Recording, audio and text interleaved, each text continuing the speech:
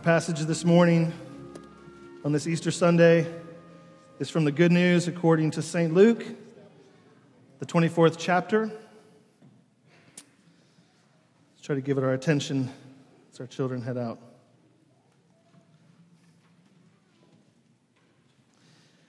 But on the first day of the week, at early dawn, they went to the tomb, taking the spices they had prepared.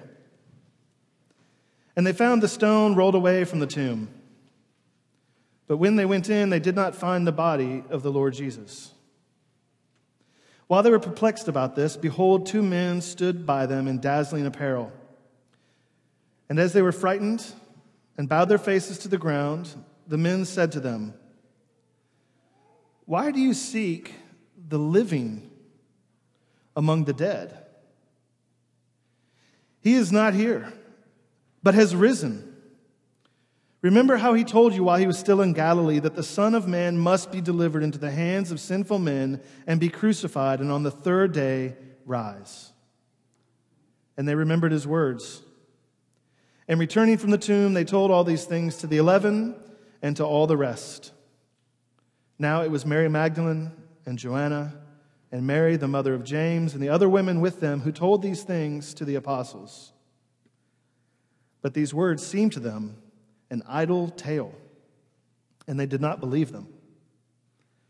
But Peter rose and ran to the tomb, stooping and looking in. He saw the linen cloths by themselves, and he went home marveling at what had happened. And this is the gospel of our Lord. Praise be to you, Lord Christ. Let's pray briefly. Heavenly Father, we thank you for this gospel, for this good news of your resurrection. Give us the power of your Spirit that each heart and mind and life that is in this room would be encouraged by your Spirit this morning to hear the good news, to believe it, to receive it, and to be changed by it. We pray in Christ's name. Amen. All right, has anybody else besides me have sleep problems? Anyone ever? Man, I have a hard time sleeping. I'm rolling around. I will tell you I was excited about today, so I had a hard time sleeping last night. Every 10 minutes I woke up. But this is regular for me. And it's frustrating. You're sitting there, it's in the middle of the dark. All you want to do is rest. Your mind is racing, and you roll over, and every once in a while you fall asleep, and you look up, and you think, oh, I'm awake again, and it's only been 10 minutes. And you're like, well, that must not have been very renewing and restful. It's dark. It's night. It's tired. You're tired. You're a little bit unconscious, a little bit conscious. You're stuck somewhere in between, and it's an awful feeling. So imagine, and I asked for permission to share this story with you, by the way. Totally fair. My wife is excited for me to share it with you. Imagine then, when on occasion, if my wife has had a stressful day or week, when I'm finally around 3 a.m, you just get there. And you know, your conscience slips away, and you're finally in sweet sleep. And then suddenly, you hear a terrified voice screaming at the top of the lungs next to you, "Get out! Get out of here!" And then you jump up, and you hope she's not speaking to you. And thankfully, she's not. She's yelling at the door. And I'm like, "What is it?" She's like, "It's an intruder." I'm like, "Really?" And I run over there, and there's no one. It's just a night terror, right? Scared in the dark. One time even, we have this little thing hanging on our wall next to the bed where you can dangle like hundreds of necklaces on it. And one time she jumped up and she said, "No!" And she ran over there and grabbed that thing and threw it across the room. Stuff went everywhere. And I was like, "What happened?" She was like, "One of my kids was hanging from the wall and I had to save them." I was like, "That's not what happened."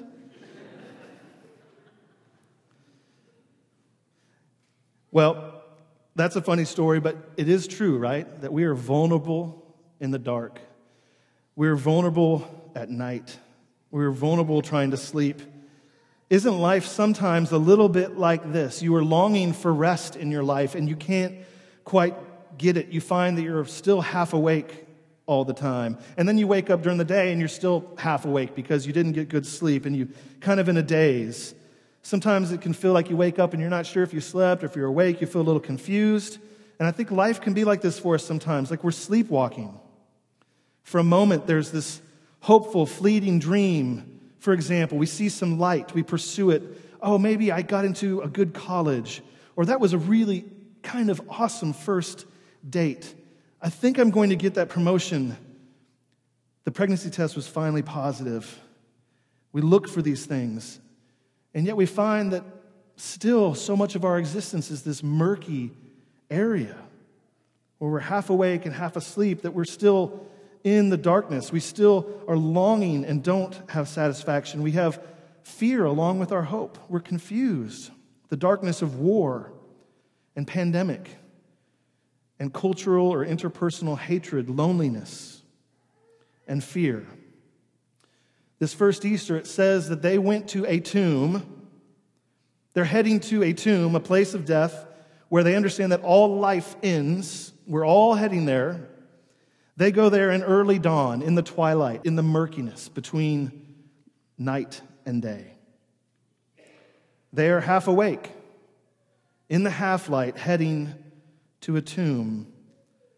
And we're going to get there, but I want you to hear, do you know what it feels like to live half awake in the half-light? I said to somebody Friday that I didn't keep a very good Lent this year, and it's partly because we've been living in Lent for at least 2 years as a people together. Half awake in the half-light. It says, on the first day of the week at early dawn, they went to the tomb, taking the spices they had prepared. I want you to hear it again. They were going at early dawn in the dark, carrying spices to sort of spice up the death of the person that they thought was going to bring everlasting life to them and to all things. This feeling like them of coming to the end. They'd seen their Savior, their Messiah, their hope crucified. They've seen his light be extinguished. And now they know what to do. Just go hang out at the tomb to try to spice it up a little bit, to make it smell better, to mope, to perhaps wake up and do it again and again, morning by morning, until they could pull themselves away. These women came to the tomb alone early. There weren't any trumpets on that first Easter.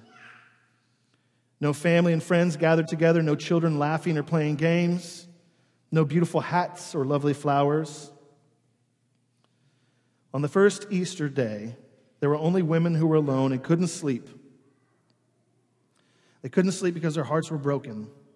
And so they walked in the dark to a graveyard to mourn. And I want you to hear just for a moment that this is the important entrance into the Easter story. That all of those who have followed Jesus, who have sensed something in him of life and light and renewal and what humanity was meant to be like and to do and to experience, they'd tasted of the shalom that Jesus was bringing in his beautiful renewing and reconciling kingdom, and yet they followed him, and he led them to his own cross, where they watched. And the women were at the feet of the cross, and then they watched him buried. And they're coming here to embalm him. Jesus wants us to walk with him to the cross as the doorway into the Easter story. See, at this point in the story, they are still Good Friday people, except for they didn't know it as good. They'd fallen to the cross. They were simply still half awake in death and darkness people. People with maybe a faint memory of the hope he'd given them, but had come to a sudden terrifying halt, like the world had shut down and they were locked in darkness, out of control, stuck and afraid. And all of their plans and hopes had come to a full stop. There was despair. God, why? There was terror. Are they coming after us next? The apostles are locked in a room. There was confusion. This is not how it was supposed to be. This is not what we signed up for, Jesus. There was waiting. What now? What's a meaningful life after this, anyways? And they huddled together in the solitude and the silence of their helplessness. I think we know this experience in our own ways. A theologian and writer that I respect, David Bentley Hart, is one of the smartest people on the planet. He talks a little bit about the existential aspects of our ideas of heaven and hell, that they're not just perhaps ideas about the afterlife, but also experiences that we have. Jesus called it like the kingdom of God and the kingdom of man, that we can experience tastes of heaven and hell. And he says this, I believe in hell in the sense of a profound and imprisoning misery that we impose upon ourselves by rejecting the love that alone can set us free. I believe, in fact, that I have on occasion experienced that hell from within its walls, so to speak. He's talking about life in the half-light, life in the darkness, living not in love, but in this terror on Good Friday. He said practically all of us go through life as prisoners of our own egos. Hence, a secret that we all too often hide from ourselves is that we walk in hell a little bit every day. We might ask questions like, why are we here in the United States, the most wealthy, educated, safe, powerful, pleasured, large-scale society in the history of the world, and we are known almost exclusively more and more for our fear, our anxiety, our isolation, our hatred of the other, our cynicism, and our despair? Why does life often feel like a living hell if we have all of these benefits? Jesus wants us first to walk with him, to see where all of our work and our hopes and our half-light leads. To walk with him to the door, walk with him to the cross, to the death and the darkness. And I want you to hear this again, just for one more moment, so that you can understand the good news again this morning. In the darkness that covered the cross at midday on Friday, we see just how much need we actually have. We see that we are not even just sleepwalking, but in some sense, we are dead in the darkness. And right there, in the cross, in Jesus going to the place that would have faced us, the place that we fear, the place that we know all life eventually ends and there's nothing after it, there in the darkness, we see God himself in the person of Jesus, a human being just like us, in all of our own vulnerability and confusion, going to the cross. Hear this. In Jesus, God came to identify with us, to be with us, to take on the entire human experience with us. In Jesus, God came to embrace even the worst aspects of human experience so we would not be alone. That means there's no boundary of pain or exclusion or estrangement or despair beyond which a human being can pass that Jesus himself has not gone to. He was so willing to identify with us that he went all the way to death. He wanted to go with us even to the fear and the terror and the intrusion that is death. We know we want life. We were made for life. We do not want death, and yet there is the certainty of it. And God entered into it with us, into this absurdity of death, and felt the human condition all the way down to our bones and to our souls. And you've heard of it. He was a holy one, nailed naked on a cross between two criminals, condemned unjustly.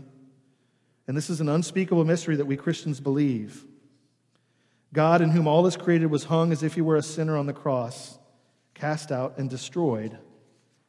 But he did that so that we would never have to fear the dark.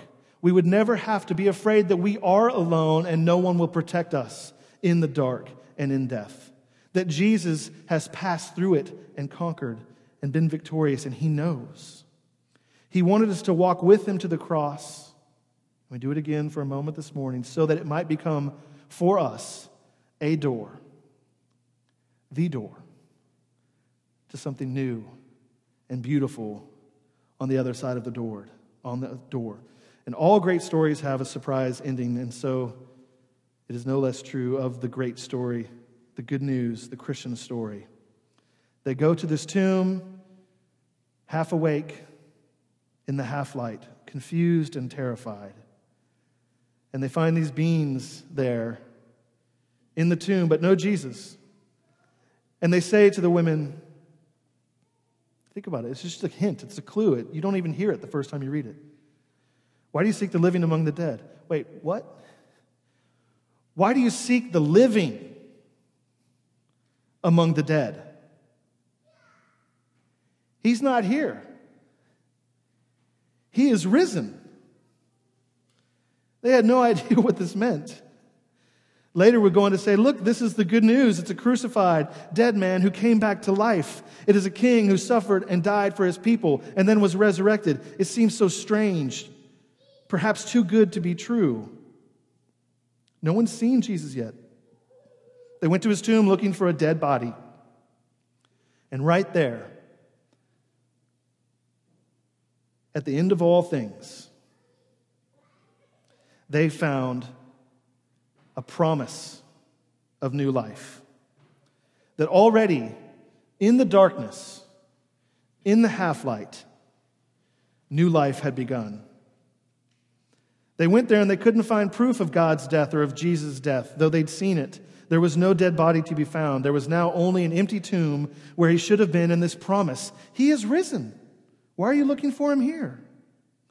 And suddenly, you might imagine, they haven't seen him yet, but there's this weird, suspicious, burning hope inside. What? What's happening? What's going on? What does it mean to be risen? What does it mean living? Maybe someone stole him. Is this a cruel joke? But wait, I remember those things he was talking about. Remember those strange metaphors? He was talking in parables and metaphors and stories, and he said something about destroying a temple in 3 days, rising. What could this mean? It says all the women went and told these things to the apostles. And to the apostles, these words seemed to them like an idle tale, and they didn't believe them. An idle tale can be translated nonsense. Insanity, a tall tale.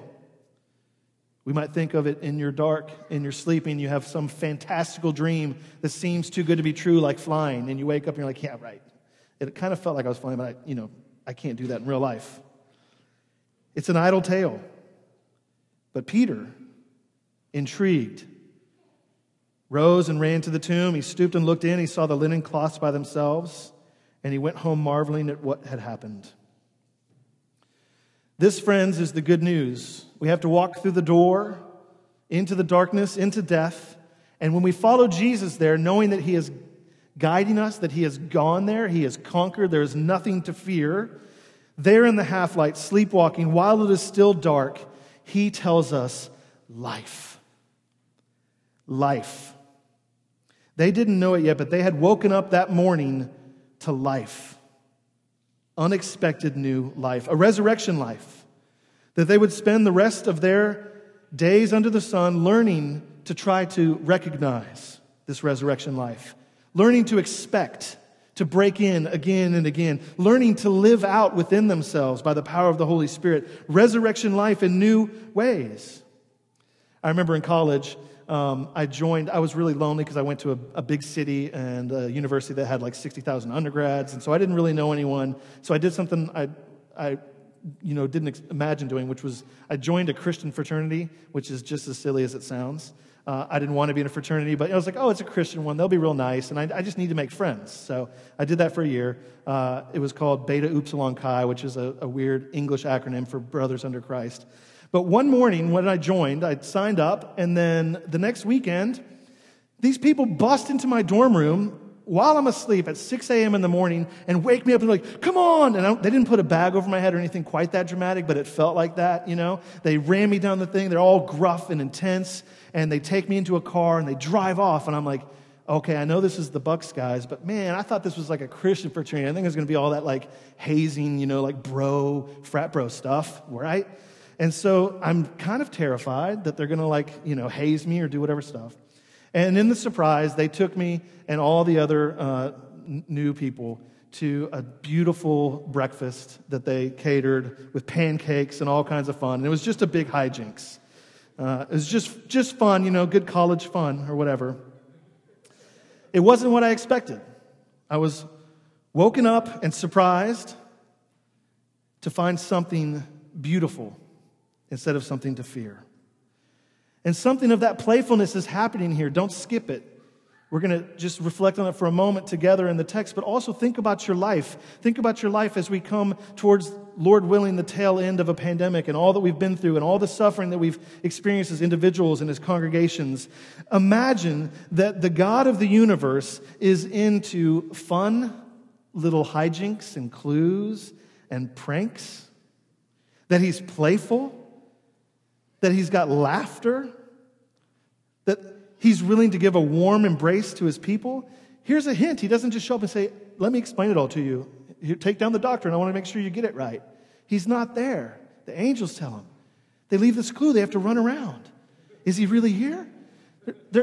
where's he going? Then he shows up in a room one time and he disappears. And you never know where he's going. Just know that they're intrigued with this new hope and this new possibility that there can be new life. Easter, then.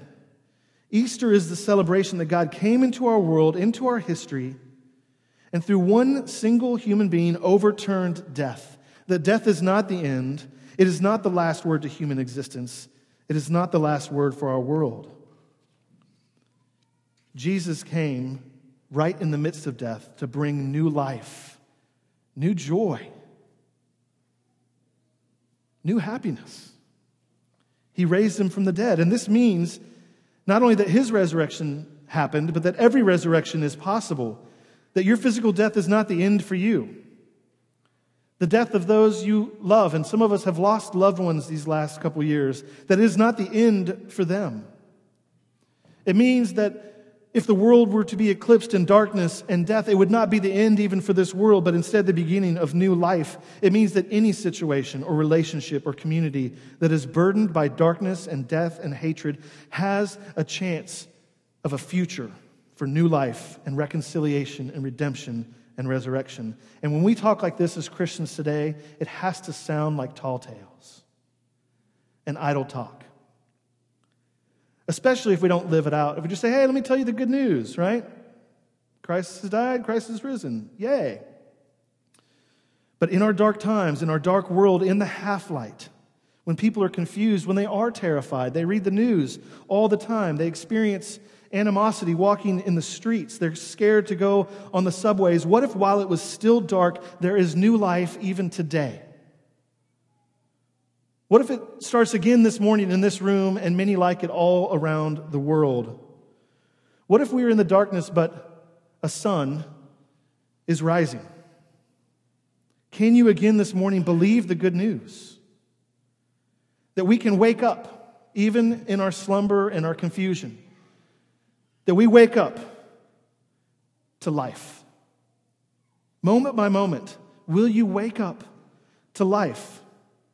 I want you to think about waking up to everlasting life in the resurrection. We're talking about physical death. We're talking about the people that you've lost and will lose. We're talking about sickness and death and decay. Again this morning or for the first time, can you stop seeking life from among things that are dead and look for life where it truly is, in and through Jesus Christ, God's Son? Esau McCaulley is an African-American Anglican priest, a professor at Wheaton, and he writes regularly for the New York Times. In his column this week, titled something to the effect of What Good Friday and Easter Mean for Black Christians, he says this, and I want you to hear it. This is about the final resurrection. We believe that one day the entire created world will be transformed to become what God always intended it to be, free of pain, death, and sorrow. It will be an earth that still contains some of the things of this life. In other words, this is resurrection life he's talking about. Listen to it. It will still contain some of the things of this life: food, art, mountains, lakes, beaches, and culture. There will be hip-hop. Can I get an amen? Spirituals, soul music, and grits with cheese, salt, and pepper, not sugar. His words, not mine. In the renewed creation, Christians believe that our bodies will be resurrected from the dead to live in this transformed earth. Like the earth itself, these bodies will be transfigured or perfected, but they will still be our bodies. Friends, this is your future. Jesus has secured it. Believe it again this morning. Receive life, laughter, joy. And can you let it give you hope, not just for that final darkness, but for our dark days, for our dark world? Will you wake up to resurrection life now? See, the first question that every person is usually asking about faith is not, hey, is Jesus God? If they're asking the question, our friends and neighbors, they're usually asking, can God be trusted? If there is a God, is he for us? And the resurrection is God's definitive yes and amen. God can be trusted. I will turn every one of your crosses into life, I promise you. And the kingdom of God, resurrection life, waking up to life now, then, is largely about learning to see to hear, to touch, and to taste when new life is already here among us. That's what Jesus said, the kingdom of God is among you. That the reason Jesus is here now to give us new life for you, for me, for one another, and for the world. If this is true, you can say things like, I'm so afraid of being alone. But Jesus died for me. He is risen. Death is coming, but its sting is gone. Hallelujah, He is risen.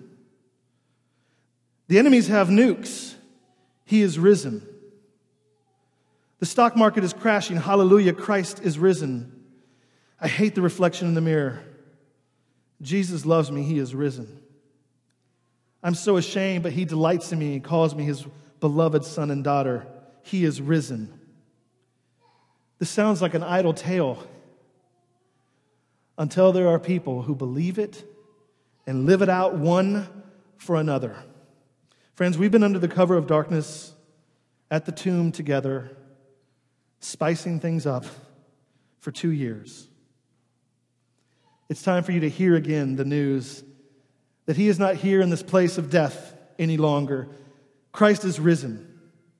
And He is out there, and we can follow Him and go out and find Him meeting us in meals, behind locked doors, in our sleep at night, as we walk with people, in the subway, begin to cultivate a resurrection imagination. What if we were known as a community that was awake? Acknowledges all the death, acknowledges the cross, acknowledges the pain, goes with Jesus to be compassionate with our neighbors, suffers with them, but then looks one another in the eyes and looks our neighbors in the eye and say, and yet, He is risen. He's given me new life, and I will share it with you. What can I do? David Bentley Hart, in closing, said this again, not just about hell, but about heaven.